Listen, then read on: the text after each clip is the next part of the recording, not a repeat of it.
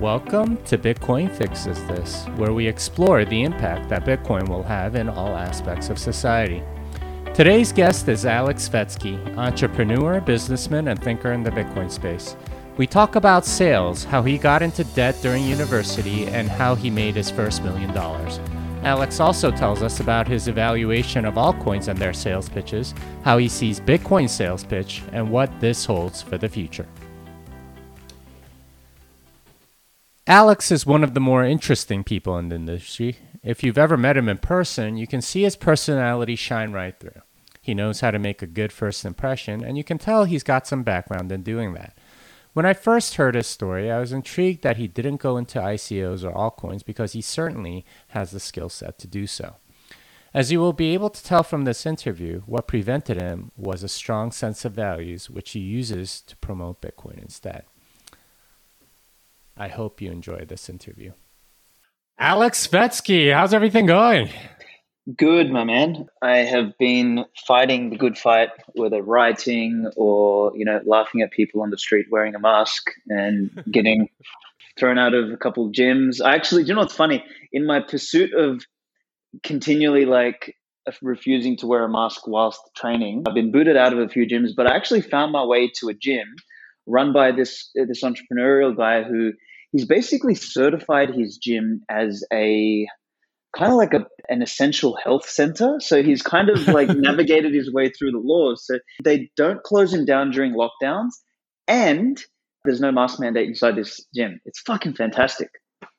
Wow. Got to figure out how to hack that because there's a lot of demand for stuff like that. You're currently in Europe though, right? Like you're an Australian native and somehow you end up stuck in Europe for most of this?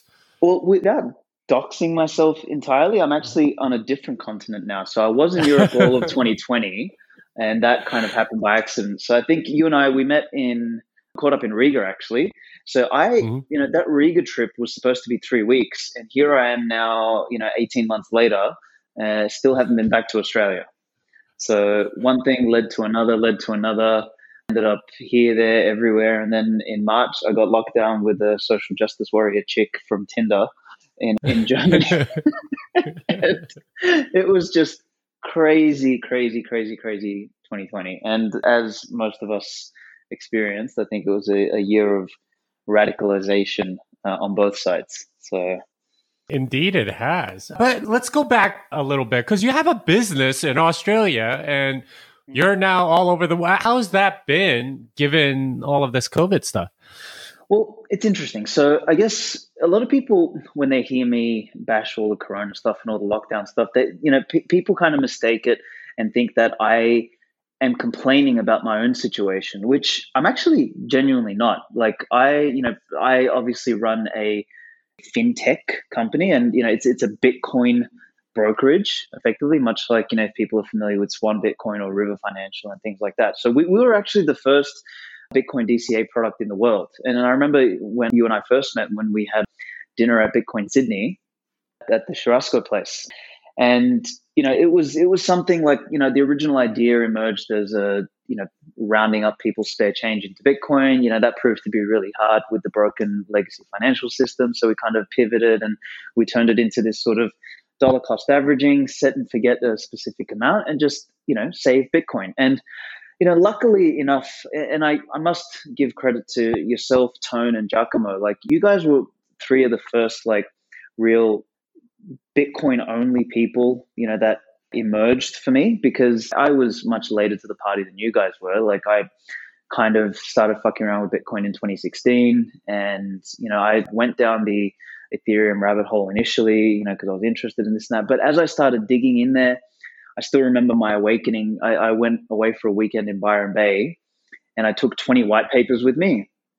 And I swear to God, I came back maybe 30 IQ points dumber than when I left. I just couldn't believe the garbage that people, and as I realized, I thought, we've got this innovation of Bitcoin, which is, this new uncensorable money. And here's these guys trying to scam people and built a network to enable scamming. And I, set out to build that sort of strengthened my resolve around building a Bitcoin only company. I remember when we were raising capital for Amber, like I would go up at an investment conference and I would be selling equity in a real business, and I would find it extraordinarily difficult to maybe raise $100,000 or $200,000. And the idiot who got up after me was selling a token for some, stupidity on the blockchain via an ICO, and he'd raised $3 million. And like everyone thought I was retarded, but anyway, like I stuck strong. We built the business, we did all that, and effectively today, now we're sort of a lot more stable. We've got a good product in the market. We're doing really well in Australia.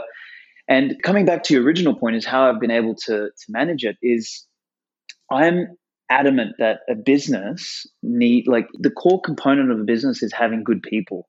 And in the beginning, there was a couple of challenges. I mean, you met one of the people that was my co-founders who turned out to be a complete fucking asswipe who I had to get rid of in the company. I actually got rid of him a couple months after we caught up, which was a shame. So I paid for his damn course and then had to dump him. But we went through those growing pains a lot of startups do, and we've emerged on the other end. And thankfully, in 2019, I really found someone who I'd consider, I guess like a partner in crime in this business. Like he's the yin to my yang. His name's Pete, and he's sort of my head of operations. And we just work really well together. And there was a couple of things along the way which forced us to start to become partially remote. Our lead developer, a guy called Hayden, is brilliant. His wife ended up getting a job in another state, so he moved with her because he could work remotely. She couldn't.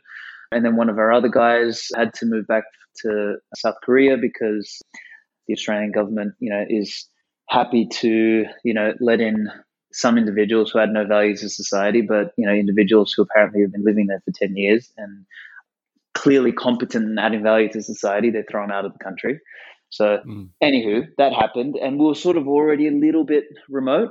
And then, my whole journey kicked off, and my intention was to come back to Australia, but then there was a couple opportunities to speak at a conference in Dubai, to meet with some investors. Like I had to catch up with Pomp and Mark Yusko and stuff like that. So like, it was weird. One thing led to another, and we kind of had this quasi-remote sort of setup, and then that remoteness then obviously became a mandate once all this lockdowns and pandemia happened. And there was a bit of an adjustment, but I think we were sort of lucky in the beginning because we did that. And from there, like we've been, there is challenges with working remotely, but I must admit, we've been thriving. So anyway, that's a long way of saying that we're managing it and we're doing okay. Which is great. So I brought you on this podcast because I know you have sort of this corporate background in sales and things like that. So why don't you tell our audience what it is your background actually is and what you've done before getting into Amber and so on, and then we could go from there. Okay, sure. So my background, actually, I was really academically strong when I was in university. So my parents are Eastern European, so I was sort of like the Balkan region, Macedonian. And, my uncle was a really heavy influence in my life. He was quite was quite into politics and all sorts of stuff, but he was also a builder. So he used to be in the construction game. And I was really good with math and physics. I came in the top 1% of the country for math and physics. And I ended up getting a scholarship to go to university to do engineering. So I picked civil engineering, was going to sort of carry the flag for the family and build, houses, and maybe one day, it's actually funny now that I think about with all this Citadel memery going on, but me and my uncle had a dream to go back to Macedonia and actually build kind of a city over there outside of government control. It's really interesting, actually, I had totally forgotten about that. So anyway, that was kind of the path. Now, I went to uni and I felt like I was surrounded by basically fiat individuals, because I'd ask someone a question. I'd be like, oh, hey man, so what are you doing here? Why are you doing engineering? And they're like, oh, I don't know, I've got nothing better to do. I'm like, seriously? Like, you're going to study for something and potentially work in it for the rest of your life because you got nothing better to do? Like, where's like the desire? Where's the drive? Where's the passion to do something? And that for me, it really just felt strange. And I was, always trying to buck the trend and do something crazy. So I took my scholarship money and I basically dumped it on the stock market. I started teaching myself to trade. And this is sort of in 2007. And I remember the first trade I ever placed was with this, like, he was an actual broker. This was sort of before really online broking took off. And like, I'd go to this guy's office and, he was this big fat guy called Doug. And, he convinced me to invest in some bullshit biotech company. And I pumped, most of my scholarship money into there. And anyway, after about 3 or 4 months, it was worth like, half of what I originally put in. And, I was like, what's going on? He's like, oh, there's an announcement of an announcement. This was sort of like sounds like Ethereum people, right? And anyway, so I'm sitting there and I was like, screw this guy. So I took the money out. And during that time, I kind of taught myself to understand financial derivatives, so options, warrants in particular. And I then took whatever I had left. It was kind of like somewhere between 3 to 5 grand. And I actually traded like in between classes, in between lectures and tutorials. I would run to the library and it was still before the flat screens, like your big ugly white computer, and we had limited amount of internet that you could use. So I'm sitting there quickly jumping on my broking account and trying to place an options trade and go long, go short and all this stuff. And somehow through the chaos I managed to turn 5 grand basically into I think $50,000 or $60,000 in the space of half a year. And I thought I was a genius. Like, Jimmy, I thought I was like, man, I'm God. I figured this out. I will be a millionaire by the time I'm 20. Game, set, match. I'll be retired in my 20s. So what then happened was my early wake-up call. So it was a week before I was turning 20. And my dream was to be a millionaire by the time I was 20. So that's sort of, I had this crazy notion in my head. And I had levered up on these banking options.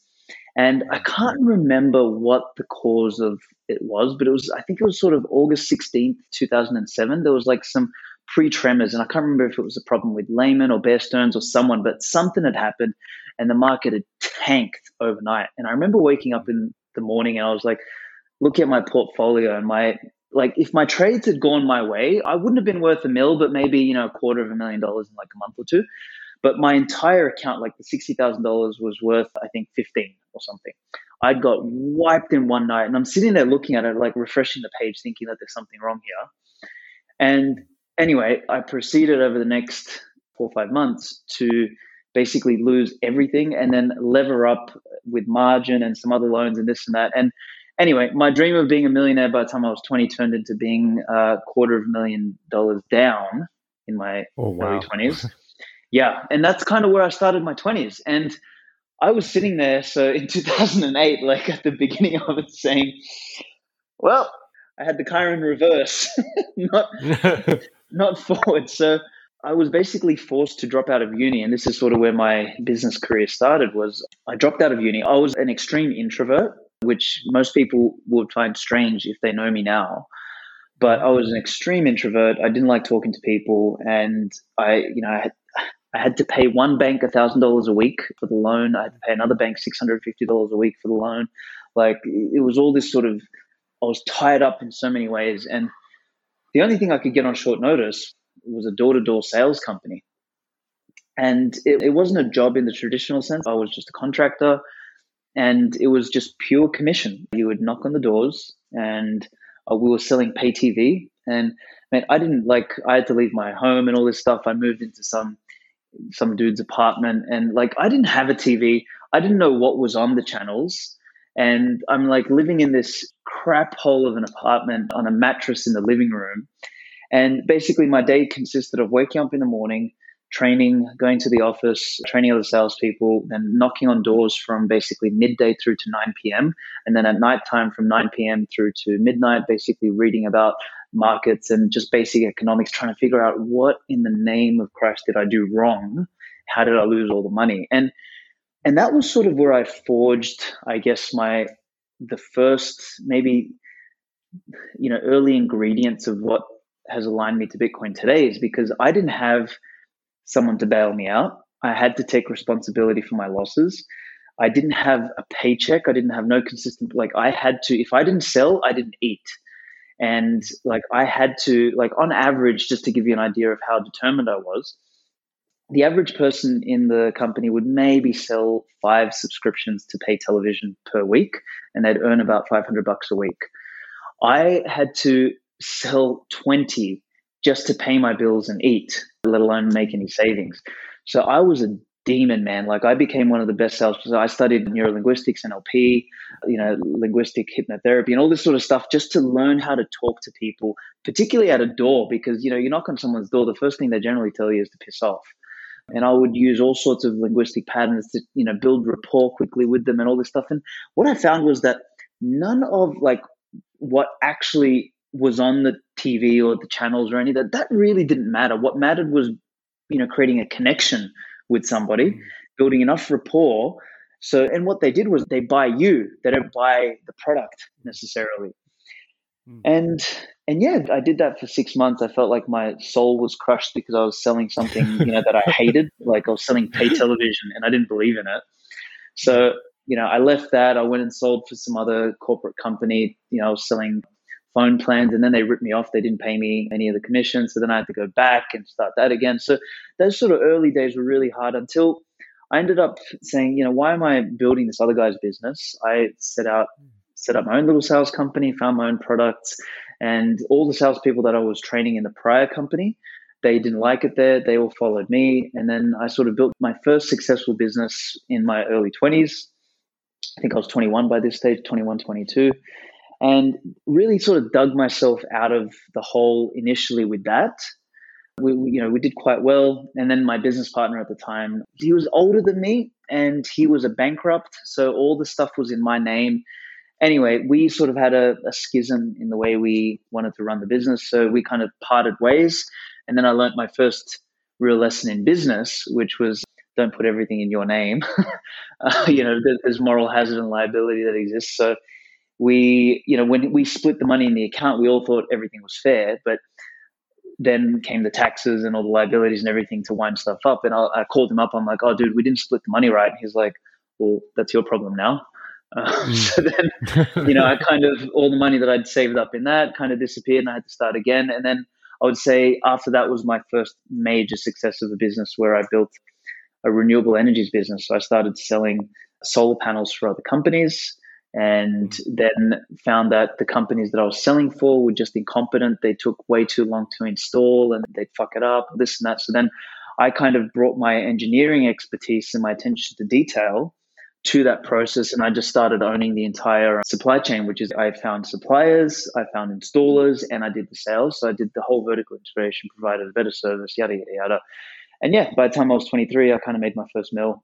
And, I was late to the party and it was a real trial by fire. But I think that planted the seeds for me for basically my entrepreneurial journey thereafter, which is, you need to know how to communicate, you need to know how to sell, and you need to, I think probably most importantly, is know how to live with having your back against the wall where there is no paycheck guaranteed. That ability to stomach that risk and keep moving forward despite, the doors really teach you that. Like when you're knocking on doors and someone you get 5 people in a row tell you to go fuck yourself or something, that starts to really mess with your psychology. And, you end up having to build thick skin. And I think all of those things were ingredients, when it came time for me to discover Bitcoin, like that pre-training has really helped me, be sort of who I am today. So anyway, does that give a bit of a picture?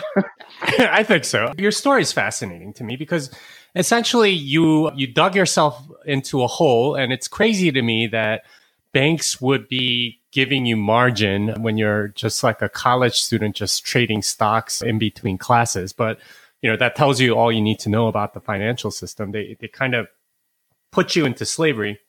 Mm-hmm. And then you get into sales and then you start your own company. And this is something that I've noticed about a lot of startups. And I've been a part of something like 13 or 14 different startups in my life.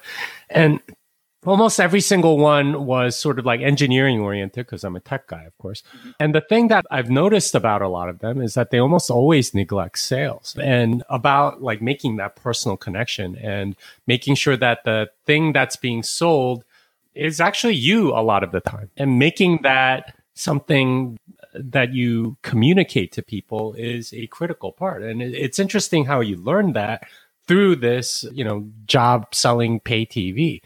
So question for you, how much of that has carried over to your startup world? Like, how much of the sales skills that you learned do you credit for the success in the businesses that you've had? I think primarily, so definitely in the early businesses, there was a direct impact with the sales stuff in running those businesses. So like I had to, like, the solar company, for example, is we had to sell systems. So, that was a direct thing. Later on, like I messed around with franchising and hospitality, and then that required sales skills in a different capacity where I'd be selling the actual franchise itself.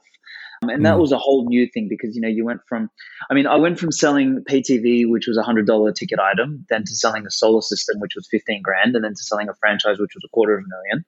They're all very different, modalities. But I would say more recently with Amber in particular, for example, was I had to sell Amber as an idea. So what a lot of people don't think about, and you've sort of been in the startup game, so you know this, but most people don't realize is that when you're creating a startup, particularly a technology startup, you basically go out to the market with, nothing much more than a deck, a promise, and a story, right? Like a narrative to say, look, we're going to do this. And, there's nothing there, but you have to go out and convince some people with capital to say, look, I'll sell you a piece of this thing, which doesn't exist yet, by the way. And you have to have faith that not only does this thing make sense, but that there is a market for this thing and that we are the right team or I'm the right leader to execute on this thing. And I will sell you a piece of my company if you give me some real cold, hard cash today. And the promise is that in the future, if we do well, your cash is going to be worth more down the track. And this is capitalism at work, right? This is why it always makes me angry when I hear academics talk about, business owners have it like your entrepreneurs. It's like, no. You go out and you've genuinely got to put your balls on the line to sell a promise. And then likewise, the backers, the investors, they actually have to take real capital from today that may have taken them 5, 10, 15 years to save up. And they need to risk that, a pipe dream effectively, to hope that something eventuates in the future. And like that right there is actually the engine of civilization. When people bash entrepreneurs, like it makes me so angry. It's like, do you even know the level of sacrifice that goes into this and the level of ridicule and the level of crap you need to go through along the way? So to answer your question and like, how has sales impacted this? Now in Amber, it's been a little bit more indirect. I haven't had to sell, Bitcoin to people one by one, right? Because it's an app that people find, they download and they buy some Bitcoin. But man, did I have to sell the business as an idea to not only investors, but every conference that I went to in the beginning, especially in 2018, like I was raising money in the doldrums of the bear market. And like I kind of said earlier, it's like, people with dumb ICO scams were raising millions. And I'm sitting there like trying to sell people on the idea of, hey, no, there's nothing there. There's nothing in this ICO pump and dump. Here's a real company. And guess what? We're doing something simple. We're helping people buy Bitcoin and we have an exchange fee on it. And people they literally thought that it was just like too boring. They wanted posters on the blockchain, with their own token or something. It was like, so yeah, I had to really get good at selling. And what I found was I had to really use what I'd learned in sales. And what I had to do, particularly with Amber, was I not only had to sell Amber as a business, but I had to sell Bitcoin as a concept. Because if I got them over the line with Bitcoin, then the Amber proposition made a lot of sense. But if I couldn't get them across the line with Bitcoin, then there was no way they were going to invest in Amber. So it was like this, I had two jobs to do that. And I don't think if I didn't have that experience from early on, if I wasn't forged in the fire of selling door to door, there is not a chance I think we would have made it through 2018 and 2019, because there's no way anyone would have given me money in their right mind. Like we had to push through that. Yeah, and this is something that a lot of startup entrepreneurs don't like or aren't used to, is having to sell essentially yourself. Because like you said, it really is about selling an idea, a dream. And they're really not investing in the dream per se, 90% of the time, or at least the good VCs. They're investing in you. They're investing in the person. And it really is kind of like selling yourself and being able to say, this is what I know, and here's why you should invest in me. And that is an extremely uncomfortable thing for a lot of people, as I'm sure you know from your days in sales. But going back to this sort of altcoin era of 2018, it occurs to me that a lot of what these people were doing, the ICO people, they were using sort of sales techniques on sort of essentially a product that didn't really exist. Can you sort of like evaluate for me how good, from a sales perspective, like somebody like Vitalik Buterin is, or maybe even somebody like Craig Wright, like how, like as salespeople, like people obviously believe in those guys to varying degrees. As somebody that is sort of like an expert in sales, how do you evaluate them? What are they trying to do and how are they selling? And like, what do you find compelling about their pitch and versus not and so on? Okay, cool. So let's pull in a couple threads here. So number one, I feel like during that ICO period, there was like people who were really good at marketing and they benefited disproportionately, not just because of their own skill as potential marketers or salespeople, but actually they benefited from a broader hype cycle that emerged because of these Ponzi's and overnight millionaires, effectively. So there wasn't really many good salespeople in that space. Like I know that I would get up and I was just way more compelling on stage, even though on what it seemed that I had a more lackluster offering, which is, hey, you can invest in equity and in 5 years there might be an exit. Whereas these guys were saying, we're doing a pre-sale of the token today, and then in 3 months' time, it's going to go to the public and there'll be a 10x increase. They're literally selling unregistered securities and these people are buying it, right? So and for me, there's a level of morality that one needs when they're selling something, right? So to me, these people weren't really good salespeople. And there was literally two types. There was the sharks who knew what they were doing wrong, and they were just taking advantage of people. They knew that they were printing their own money, but they didn't give a crap. Then there was the people who actually genuinely thought they were selling something for real, but they were too stupid to understand basic economics or, basic business. So they were lacking those primitives. And in that case, I actually don't think you as a founder you have a moral duty to be selling something of substance to somebody. You can't just sell them a pipe dream. And let me make a small distinction here. So whilst I was selling a pipe dream with Amber, I was doing it with my skin in the game. So I was selling a part of my company to investors, not what the token guys were doing or the ICO guys were doing. They had zero skin in the game. So basically the investor took on all the risk, they outlaid all the capital, and they got zero company. They got zero security. They got none of that. So there was a big, I guess, cognitive dissonance on their part, but there was also just a material difference between what we were selling. If I were to relate that to the pay TV stuff, although I didn't like pay TV, I was actually selling a service that worked, right? So there was the pay TV. The alternative, these guys would have been selling, a satellite pay TV dish that had no channels on it. You know what I mean?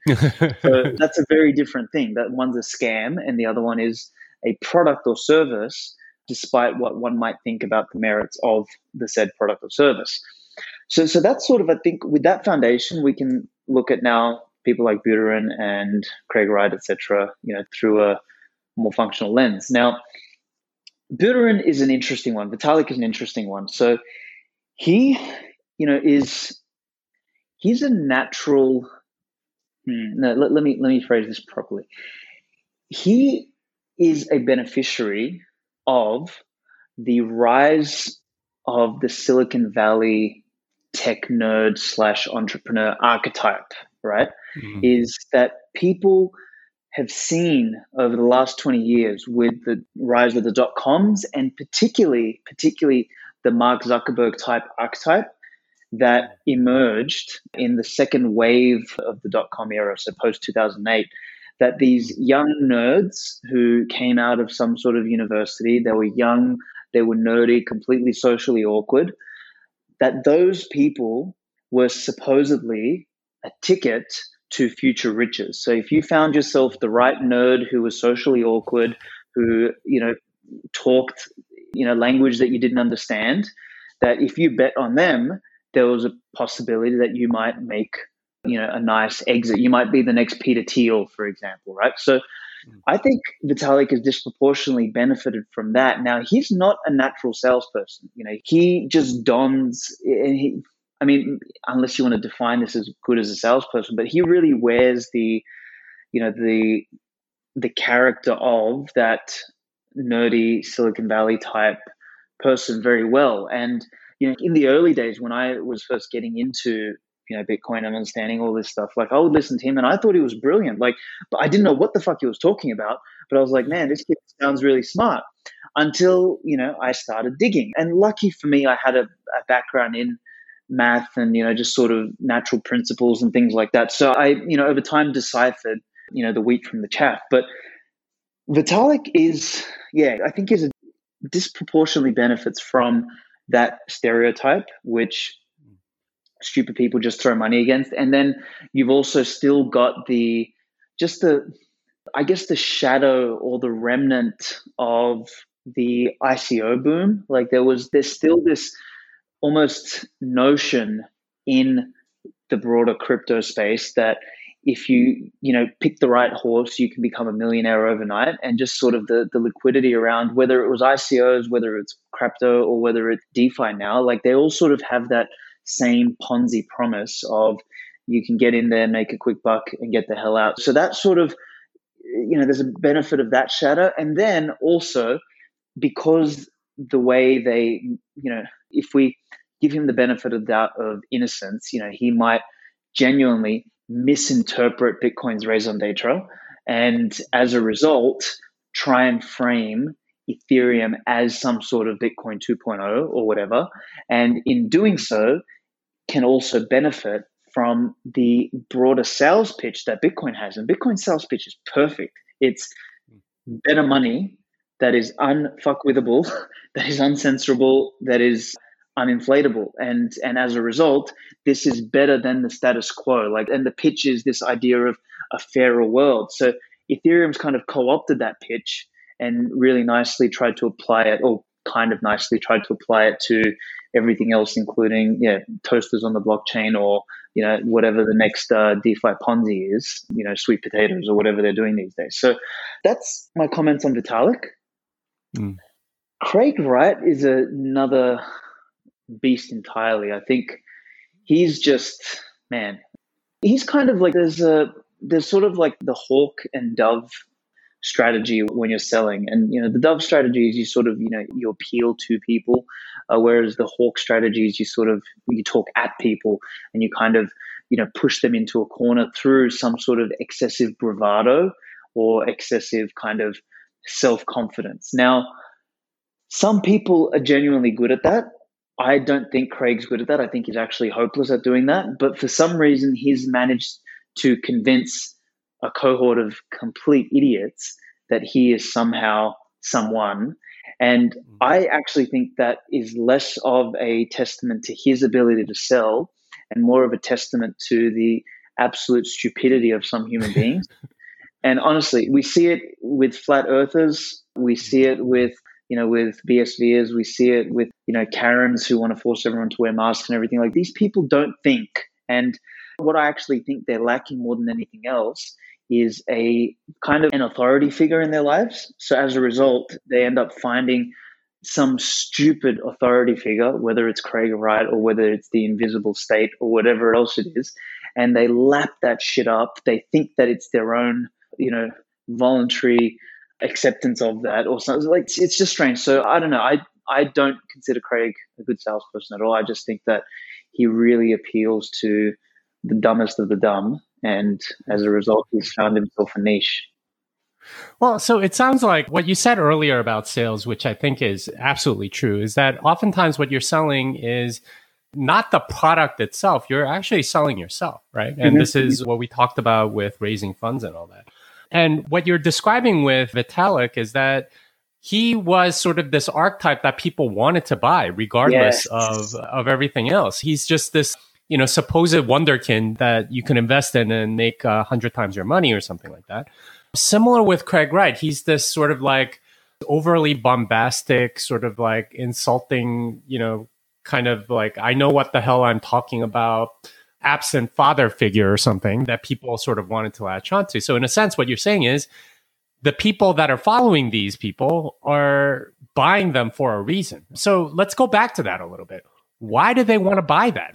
Like you hinted that perhaps it was the lack of some sort of authority figure, but is there something else behind it? Obviously, people want to make money too, but that doesn't seem to have stopped people from investing in BSV, which hasn't gone up in, a couple of years or whatever. So your thoughts?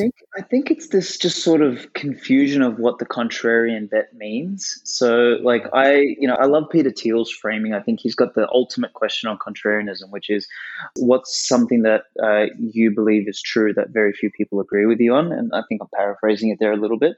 And that is an extremely difficult thing to answer accurately. Honestly, the only answer I've ever found is Bitcoin, because most people, whether you're in crypto, they don't like Bitcoin. Whether you're in blockchain, they don't like crypto. Whether you're in fintech, they don't like crypto. Whether you're in banking, they don't like crypto. Whether you're in the state, they don't like Bitcoin. So everyone thinks Bitcoin is stupid.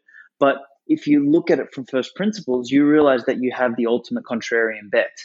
Now, there's another form of contrarian bet, which is I don't think gravity is real, so I'm going to jump off the balcony, or I think that, people driving on one side of the road versus the other is stupid, so I'm going to drive on the opposite side of the road. That's also a contrarian bet. That's a dumb contrarian bet.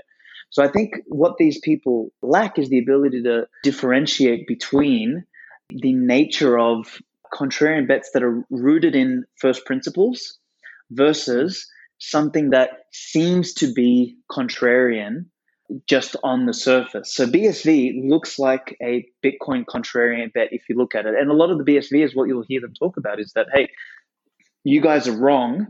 And, you guys are part of the mainstream stupidity that is buying into this thing called BTC, which is the fake Bitcoin. We're right and we're taking the contrarian bet. And that to me is akin to driving on the wrong side of the road or trying to defy gravity by jumping off a balcony, because it's not rooted in first principles. It's rooted in their faith in some, like you said, bombastic megalomaniac that said something. So they sort of lack the ability to go into the first principles of it.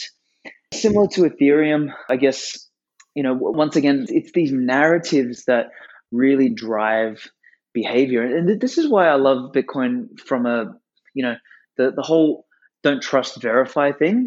It's like, and just the pure simplicity of Bitcoin just as an idea, it's really good. And I think people are seeking some sort of, new contrarian bet, because I think also Bitcoin derangement syndrome comes into this, is they're so salty that they missed out on Bitcoin in the early days that they have to try and find the next one. So that would have an impact, and this idea that, they want to buy into a narrative, and Bitcoin's just too simple of a narrative. So it has to be more complex than this. There has to be something else.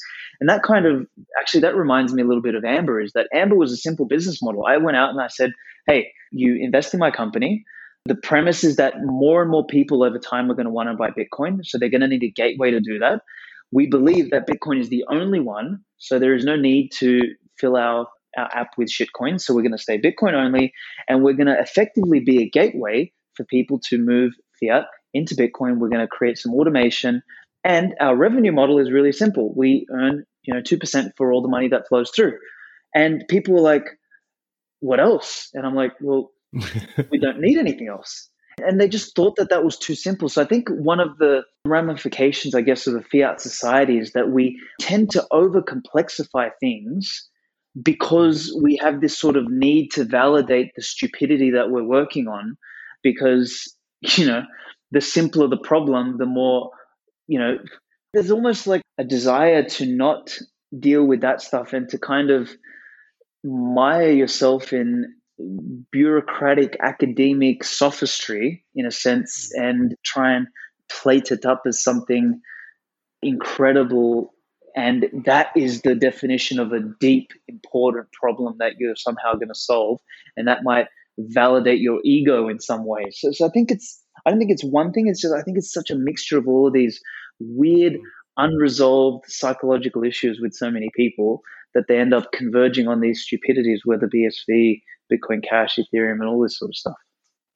Yeah, it reminds me of something it's a term that I coined a while back, which is crypto Gnosticism. And if you Hmm. know what Gnosticism is, it was this interesting, like, sect heresy of Christianity where they were saying that you needed to know the secret knowledge which won't be revealed until something happens. So it's become sort of like a catch-all phrase for where if you're in the in group, only if you understand it, but no outsider is actually going to understand it. And there's this desire almost to be in that in group and sort of like tell everyone else that you're stupid and that it's, you wouldn't understand unless you were in that group. And that's what a lot of altcoining actually feels like. So from a sales perspective, explain that to me. How does that process work, and what sort of appeals do you have to do in order to appeal to people? Like, what are the sort of ingredients that go into that? Yeah, interesting. So there's one of the things when I was doing door to door that they used to teach was there was, man, I can't remember all of them, but there was like fear of loss. There was, attitude. There was a couple of things there, but one of them is called the Jones theory. And what that is basically social proof. And we would use that to help encourage people to, consider buying a product. So you would say something like, oh, I was just around the corner speaking to your neighbor. You drop a name, for example. And, it's sort of, they just signed up, they got the best deal ever, blah, blah, blah. And then, you sort of say it to them. So that's like an age old sales tool. And that just comes from like, it's a function of our need as human beings to belong. And, social proof is such a powerful thing. I mean, we see it today with the mask mandates, right? Is like, if you don't wear a mask, the social proof is kind of like against you, and you feel like almost, people look at you as if you're walking around naked, if your mouth, is uncovered, God help you. And I think the sort of altcoiners have, done, I must give them credit where credit's due. They've done a good job of sort of creating those little clubs, and they've done it with the incentive of, here I am, I've made millions and you can too. So it's kind of like it's a mixture of sort of the Jones theory, a mixture of the fear of loss, and a mixture of the promise of, future upside. It's like you sort of put those in. And if, and this might sound bad, but I mean, if you're a simple-minded person who's not been forged kind of in the fire of having to earn your way through life, who's had to like really work for things, and who's not under the illusion that things come free and cheap, you will get sucked into that stuff. And that's the kind of people that, all this altcoin crap preys on, like all this shitcoinery preys on it, like literally preys on this idea. And I think that's also actually a function of fiat society as well, is, we've had sort of make your money grow drummed into all of us. And, this notion that you just give your money to somebody and they'll manage it kind of drummed into us so much, or this kind of this renunciation of personal responsibility when it comes to building capital and investing, that, somebody else knows better and you just have to trust the expert. Like that kind of stupidity has been drummed in so far and wide in society that it almost becomes like, in many ways, shooting fish in a barrel for a lot of these altcoin pump and dump scammers who, they just appeal to that lowest common denominator for people who genuinely have weak psychology, low self-esteem, and who have been, in many ways, I guess, sheltered from the reality of life, that things aren't, like I always say, things are simple, but they're not easy. And that's why I love Bitcoin. It's like, it's really simple, right? But it's, the path to understanding it and the path to staying strong on it is actually not easy. You get ridiculed, whereas people want things to be complex and easy, so they want the fucking opposite. They're seeking the complexity of Ethereum and, and the wonderkind that Vitalik supposedly represents, but they want it to be easy, which is, that complexity I'll never understand, so it's just easier for me to throw money in that direction and I'll become rich overnight just by following that. And actually, I think that's a really important point there. Like, I know I've kind of stumbled on it, but I think that difference between simple and hard, which is the path of like sort of the warrior and the sovereign individual and the person with, courage, or what we spoke about last time, the virtues like prudence, temperance. Help me out. What's the other two? Justice and fortitude. Yeah, Yeah. exactly. So they're simple but hard, right? Whereas, this other pathway that has sort of been, suggested and illuminated for people these days is, complex. Positivism is as complex as can be. Like everything is relative, but it's supposedly easy because it can just be whatever you want it to be, and you just place your entire responsibility in the hands of someone else to decide for you. So it's like, yeah, I think altcoinery and shitcoinery and ICOs and all that is, I think, a real function of the fiatization of society. So anyway, I don't know how I got there, Yeah, but yeah, that totally makes sense because at least hearing your story, you had a lot of those early lessons where you realized, okay, no one's going to bail me out. Yeah, I played with all this money and I was $250,000 down.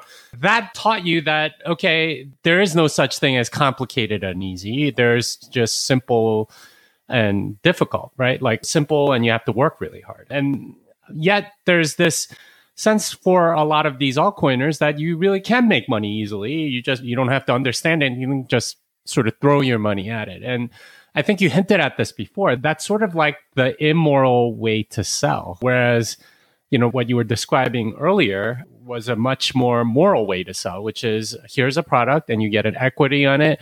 And, it's going to take some time. There's this risk, but, you'll end up making money probably if you believe in this product. And, like that's like the moral way. So tell us a little bit more about that difference and why sort of immoral selling, which is promises that don't actually pan out, why it works so well, especially given sort of the fiat mentality that everyone has. Man, if I could sum it up with one sentence, I would say skin in the game. So selling something from a position of morality, particularly like if I use it in the context of a business, is the skin in the game element. So when I was selling equity in Amber, man, I was on, like, if I make the US dollar equivalent, my salary was $26,000 a year. Peanuts, absolute peanuts. And so, like, I had skin in the game. I sold a part of the company. So I was giving someone else skin in the game for the journey. And if we failed, I would also end up with nothing. So, I think Taleb really points this out nicely. He says, true equality is equality in probability. So you can remove moral hazard by us all sort of being on the same boat, and like great examples of being on the same boat is literally being on the same boat. Or let's say like a pilot who's flying a plane, like the incentive for him to not crash the plane is pretty high because he's in the cockpit, right? So, this sort of skin in the game, this equality of probability is what gives rise to moral selling. Whereas when we look at fiat, we look at this, the emergence of moral hazard, which is how can I take a risk that somebody else will pay for? And therein lies one of, I think, the core problems of society today is the renunciation of responsibility. It always comes back to that. Like me and Francis Puleo were on a call the other day, and he described the problem with modernity as this inconsistent or incessant, what he called ass covering and plausible deniability. And kind of, I had been on a call earlier talking about how the loss of responsibility is actually where the cause of all of today's problems are. And we just sort of said the same thing, but in different ways. And that's what we're seeing in the fiat world today. And when it comes to immoral selling is literally the definition of moral hazard. Like if you look up in Investopedia and you find what moral hazard is, it'll tell you that it is taking risk that you do not have to pay for. So you're doing something and you have zero skin in the game, and your fuck up, the consequence of your mistake is somebody else's bill or somebody else's problem. And that, I think, is a de-evolutionary force. It will bring down a business, it will uncover a lie, it'll destroy a society, it will destroy a relationship, a family, all these sorts of things, a nation, a state, a community, all this sort of stuff. When you introduce moral hazard, when you introduce the capacity for somebody to take risk and somebody else bears that cost, particularly unknowingly. And this is where, I guess, what the ICO people did and the Ethereum and the shitcoiners and the crypto people and the blockchainers and all this sort of stuff. That is literally how they operate.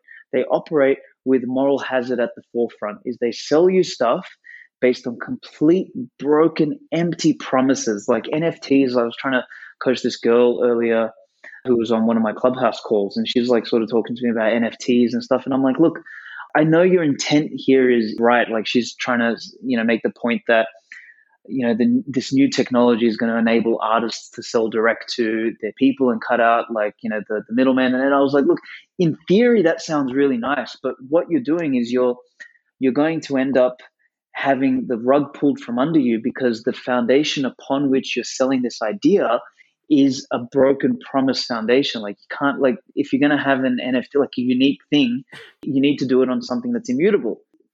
Newsflash, Ethereum ain't immutable. It's what Vitalik says it is this week. So this is where, like, good people, so she's a perfect example of someone who will be a victim of moral hazard. She's bought into a lie. So she's going to build this entire edifice of promise for what she's trying to do and sell that to a bunch of people. And sort of lie will be built upon lie. And, the further it builds out from the centerpiece of the lie, the more fragile it effectively becomes and the more innocent it is genuinely because they don't know what's at the core. There's all these sorts of dependencies. And then the whole thing sort of caves in on itself when the foundation falls apart. And that couldn't be like more different to Bitcoin, right? It's like Bitcoin, we've got this solid core. And after 12 or 13 years, we're still focusing on the goddamn core.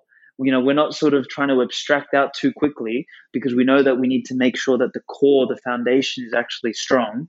And then we can kind of build out and provide promises that do not contain the moral hazard, which is what we're effectively fighting for. So when you start to remove moral hazard from the game and you start to reintroduce skin in the game, like that's what Bitcoiners have more than anything else.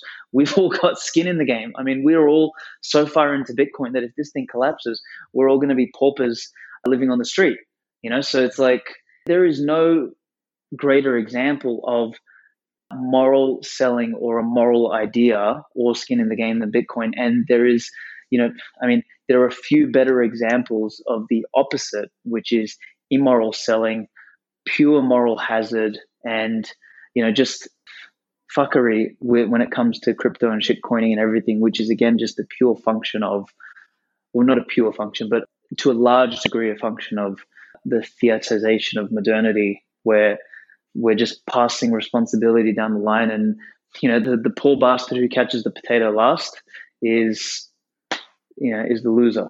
And at this stage, that loser is probably going to be our kids unless we change things. Yeah, that's interesting. So I think the altcoiner pushback would be something like, but, these guys all have their own coin and so on. Would the response be, well, they got a pre-mine or they're printing their own money, or how is it that they don't have skin in the game? Like, because if that's your main argument, like how do you measure skin in the game if they already own some of the coin? In a sense, they have skin in that game. Well, yes, I guess that is a good point. They do have some skin in the game, but the question is they were able to produce a promise out of thin air, that promise is then sold to someone. So their income would have been denominated in Bitcoin, Ethereum, cash, or whatever. So they're basically getting money for nothing. So they basically remove their risk, because like skin in the game is proportionate basically. So if I had to spend 10 million to build a network and then I sold 4 million of it, so I actually still have skin in the game. But if I only spent, 20 grand writing a bullshit white paper and then selling a token, spent 10 grand, paying a developer, whatever. So my in is 50 grand, but I, sold 10 million of this. So I'm sort of out, like I've exceeded my original skin in the game. Now, even if I'm holding coins later, it doesn't matter. Like I've already removed my skin in the game. So I don't have the downside that all of the holders of that promise have. And that's kind of, I guess, in a sense, how I would kind of rebut that piece. I don't know if there's anything else you want to pull on in there. Yeah, I mean, I was thinking that maybe it's because they essentially print more of it whenever they want. So Yeah, the moral hazard is still there. In a sense, the skin that they have in the game, they can increase at any time, or they're continuously decreasing by printing more of it. So it's not really skin in the game in that exactly. sense. They can dilute it at will, basically. So more often than not, depending on how much they issue in the beginning, they're either completely like they've eliminated all, if not, they've eliminated most, if not all, of the skin in the game by their initial cashing out. But then, yeah, furthermore, much like whether it's the US government or whatever, like they don't care if they print more money because all of us are paying for it. So, the Cantillon effect produces a situation where the cost of printing is borne by the individuals at the end. Now, moral hazard is also something, I guess, that it's not, like most things in life, it's not purely binary, but maybe, it's asymptotic in nature. It's like, the skin in the game diminishes very quickly in the beginning, and that there might be some level of skin in the game, like an altcoiner who's produced his own coin might still hold some, so there's still a remnant of some skin in the game, but by and large the majority of it has been withdrawn in the early days. So that, I think, is really important. Yeah, yeah. All right, so let's talk about Bitcoin maximalism, because you talked at the very beginning about how you came to it after, like going down these other rabbit holes. So the question I have for you is, how can we market Bitcoin better, or how can we sell Bitcoin better? Because currently, it's obviously popular right now because of the bull market, but in a sense, like, people want to buy these complicated, easy things instead of the simple, hard thing. What can we as a community do better to sell Bitcoin to those that don't really know about it? Like, what are we doing? How can we do this better? I would say that there's two approaches. I think one thing is, so when you're selling, posture is really important. And then what I mean by posture is sort of how you position yourself in relation to the buyer. So I'll give a crude example. When I used to have a hospitality shop, I mean, it was like a little health food shop where we did smoothies and stuff like that. And even there, I guess my sales came into action was, when I had a customer who was sitting there umming and ahhing at the bloody cash register, and, there'd be a lineup of customers behind them, it would cause pandemonium in the shop because people would get angry and this and that. So I came up with a strategy, which is tell the customer what they want, which is, hey, I created almost like not a script, but like I taught the team to sort of talk like I did, which is, are you feeling like something more chocolatey or something more fruity? So then I'd sort of take them down this path of decision making. So chocolatey, fruity. Then I say, okay, they say, oh, fruity. And then I say, like, are you more of a mango person, more of a berry person? They say, oh, I'm more of a berry person. Okay, sweet. Then I would recommend this or this. And if they're and ah, then I'd sort of push them towards the decision and kind of help them make that decision. So basically, the posture I would take was that, I would be almost guiding their decision making by giving them alternative, really strict alternatives. So that, I guess, aside from the alternatives, aside from the strategy, my posture was that I was in control. So I wasn't begging them for the sale. I knew they had a need, and I would sort of just position this need to them. Oh, sorry, position the solution for their need to them. And if they weren't interested, then they could fuck off. I didn't care. Like, so my positioning was like really almost nonchalant. Like, you either want it or you don't, piss off. So it's kind of, it does not come off desperate, where, I saw a lot of this sort of selling, desperate sort of selling when I was doing door to door. It's like, and you can kind of tell where it comes from. It's like people, like, you'd be knocking on the door for 6 hours and people telling you to piss off for 6 hours.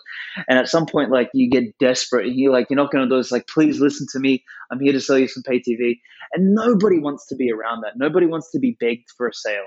Like, there's a strategy called the takeaway almost. It's like, look, I'm here to, like, if I use the pay TV example, it's like, look, I'm just in the street today and there's a promotion going on for, X pay TV service. I'm not sure if you qualify though. In order for you to qualify, I just need to just double check a couple things with you. Do you have a moment? So basically, I'd be taking it away from them. So make them earn it. So it's funny. I think you and I may have been on a I think you and I were on a Swan, bloody yeah, the yeah, Swan yeah. thing. Yeah, I think I mentioned it there. It's sort of like the takeaway. It's like you posture yourself as the one with the goods and Mm, get them to come to you. Because if I feel like that's where maybe Bitcoiners are going wrong a little bit, is we've almost become this, desperate crew of like, oh look, come and buy Bitcoin because it's so good for you, and like we're almost begging for it. So I think mm, one strategy is the posture, which is screw them. Like we know that Bitcoin's good, and let them come and ask us. And mm, we don't, give them everything at once. We just sort of bite size and let them come. Now, the thing about that is, it's really going to require a level of, I guess, push from their side, which is they might need a real reason, which is pain. Now, the pain could be from their bank account was closed, or the purchasing power of their money is lowering, or they got scammed in some altcoin or whatever. So, I guess that one is more of a passive strategy. mm, Now, yeah, the other one I would say is getting out of our kind of community and finding groups or communities that have values, or at least a proportion of values that are aligned. So when Trump officially, I guess left and everything, I kind of said that Trump will probably be the catalyst to orange pill more people than just about anyone else in the last mm, decade. Because mm, with him, for example, being locked out of bank accounts, and a lot of his followers having, I guess being forced to think about censorship now, but also having some values that align with Bitcoiners. So a lot of pro-Trump people, for example, were for small government, and things like that, which more the power of the individual over the collective and stuff like that. Now they're not totally like libertarian or ANCAP and things like that. So they probably would consider people like you and I radicals, but there is alignment with, I think, enough values for them to.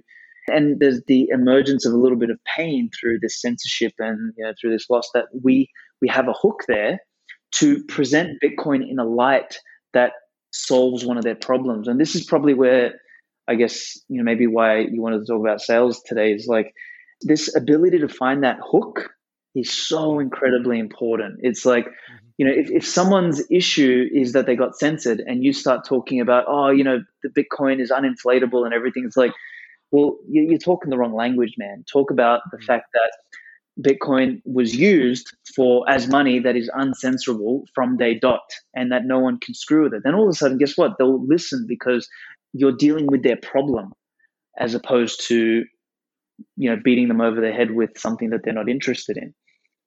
mm, The uninflatable one is an interesting one, because we all know that that's one of the most important attributes of Bitcoin, is the fact that it is fixed in supply.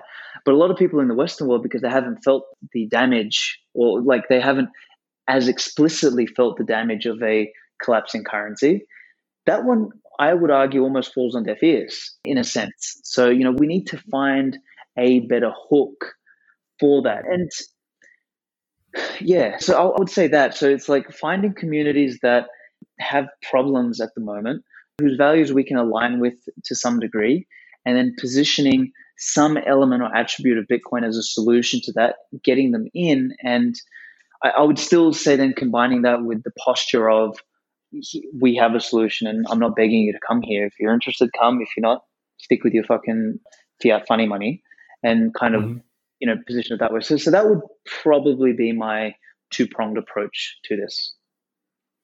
Yeah, you brought up a lot of good points there, especially with regard to how people perceive it. And this is something that every startup person actually could use, the information that you presented, which is you have to solve somebody's problem in order to sell to them. If you're just like sort of positioning and they're not biting on the hook, then it doesn't matter what you say, they're not going to do anything. So in a sense, you have to solve a specific problem. And that's something that I think as Bitcoiners, we talk about a lot of things in generalities, whereas the specifics are generally what get people to come into something, is when they have a problem and you go, well, here's a solution. That's the posturing, the positioning that Bitcoin has in spades that we don't really generally push quite as well as we could be doing.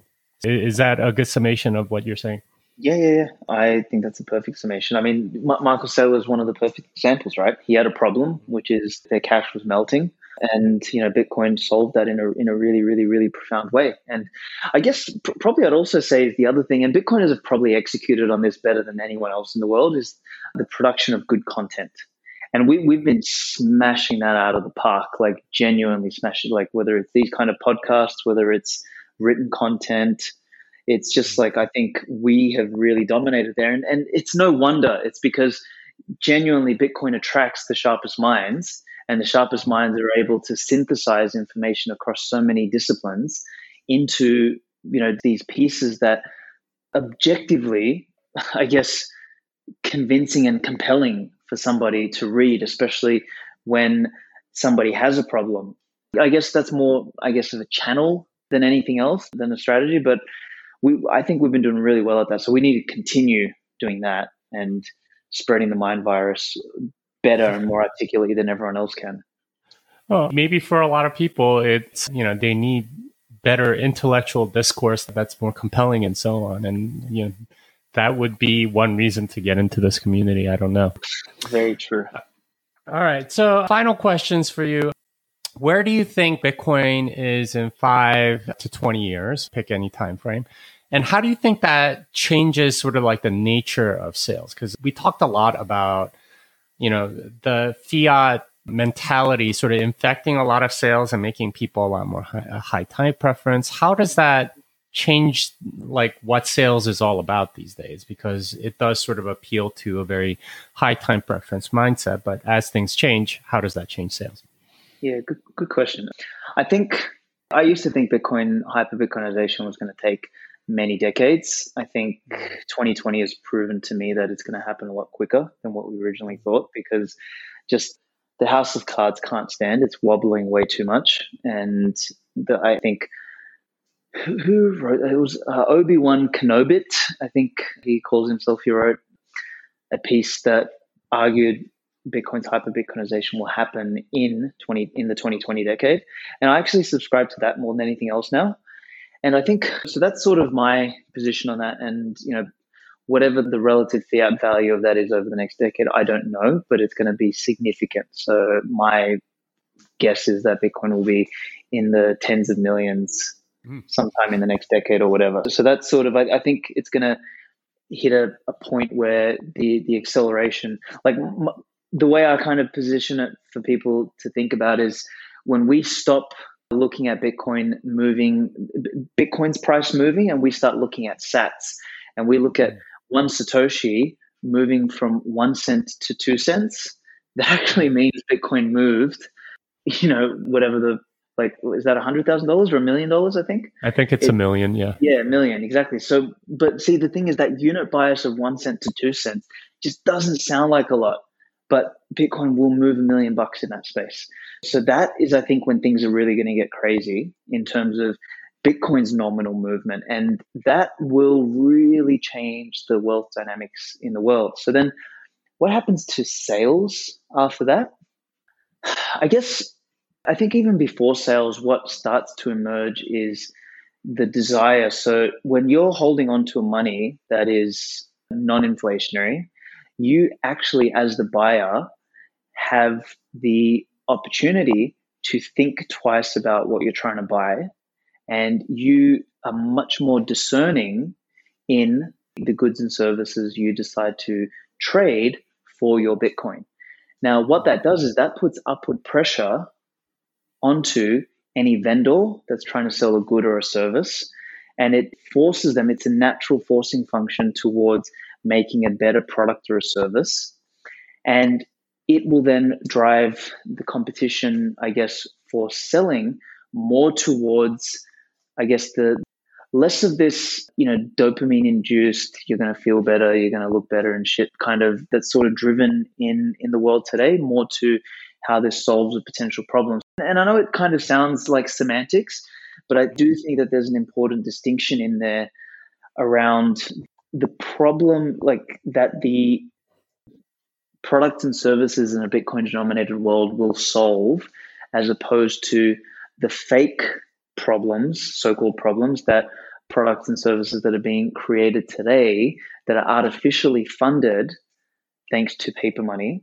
Like, I think there's a whole different dynamic there. And I just think sales will be sales will be affected downstream as opposed to upstream in this case, because you will want to, like, as a company that is solving a proper problem, you are genuinely going to want to get people, you're going to want to hire people that aren't just a fucking run-of-the-mill salesperson who's just going to yap his mouth off about something stupid. Like, you're going to want to find someone who genuinely understands the problem in depth, who can, articulate that to someone, who can, represent the product or service that they're selling. So it kind of reintroduces integrity, but at the top of the stream. So, like, it fixes the kind of products and services that we're going to try and solve, because we dismantle this rat race, almost disproportionate chase to send money to either Wall Street or Silicon Valley for another TikTok or another fucking finance app that's not needed. So I think